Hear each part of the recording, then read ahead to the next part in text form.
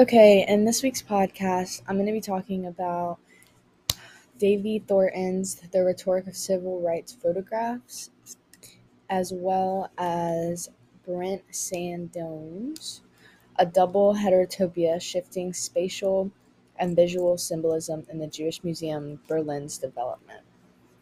So I'm going to start by talking about the Rhetoric of Civil Rights Photographs, and this essay basically analyzes, or it looks at a photograph of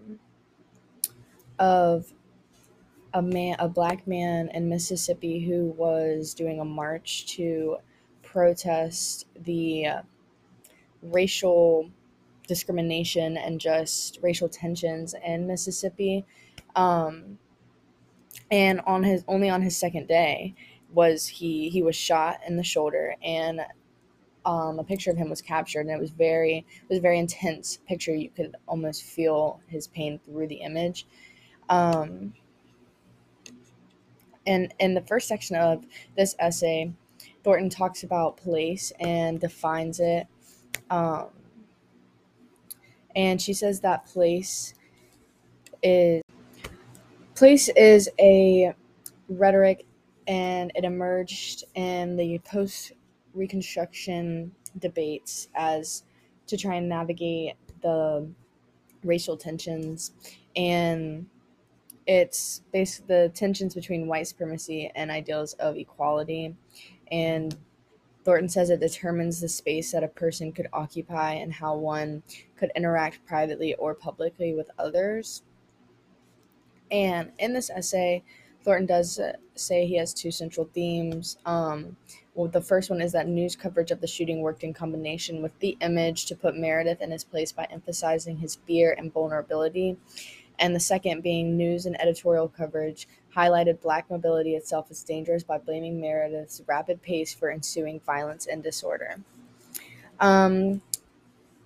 So the photograph functions as a mode of understanding, remembering, and the march and the shooting as a condensation of the often continuous conversations carried out in verbal news and editorial discourse.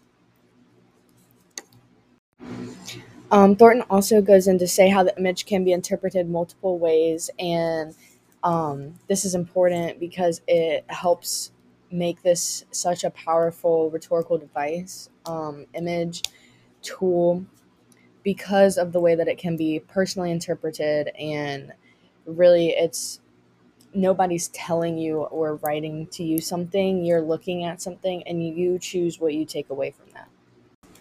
Okay, and in the second article essay that I read, Double Heterotopia Shifting Spatial and Visual Symbolism in the Jewish Museum Berlin's Development, it talks about the rhetoric of space and rapidly transforming culture, and Brant is using Michael Foucault's concept of heterotopias, basically to help understand the rhetorical power of the Jewish Museum Berlin and what went into it.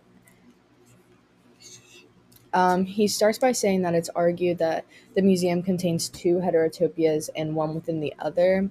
He says that the first is the original building design in relation to the surrounding city, and the second is the placement of an art installation in a central location within the museum.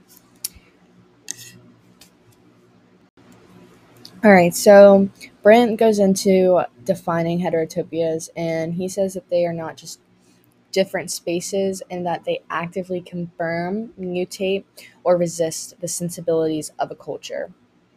He uses an example of they work like a mirror, allowing a culture to glimpse some essential aspect of its self-image through an arrangement of space. According to Foucault's model of heterotopias, he says that time and space are really closely linked, and he isolates three ways in which the concept of time relates to heterotopian spaces. And he says that heterotopias are chaotic, responding to specific contextual circumstances.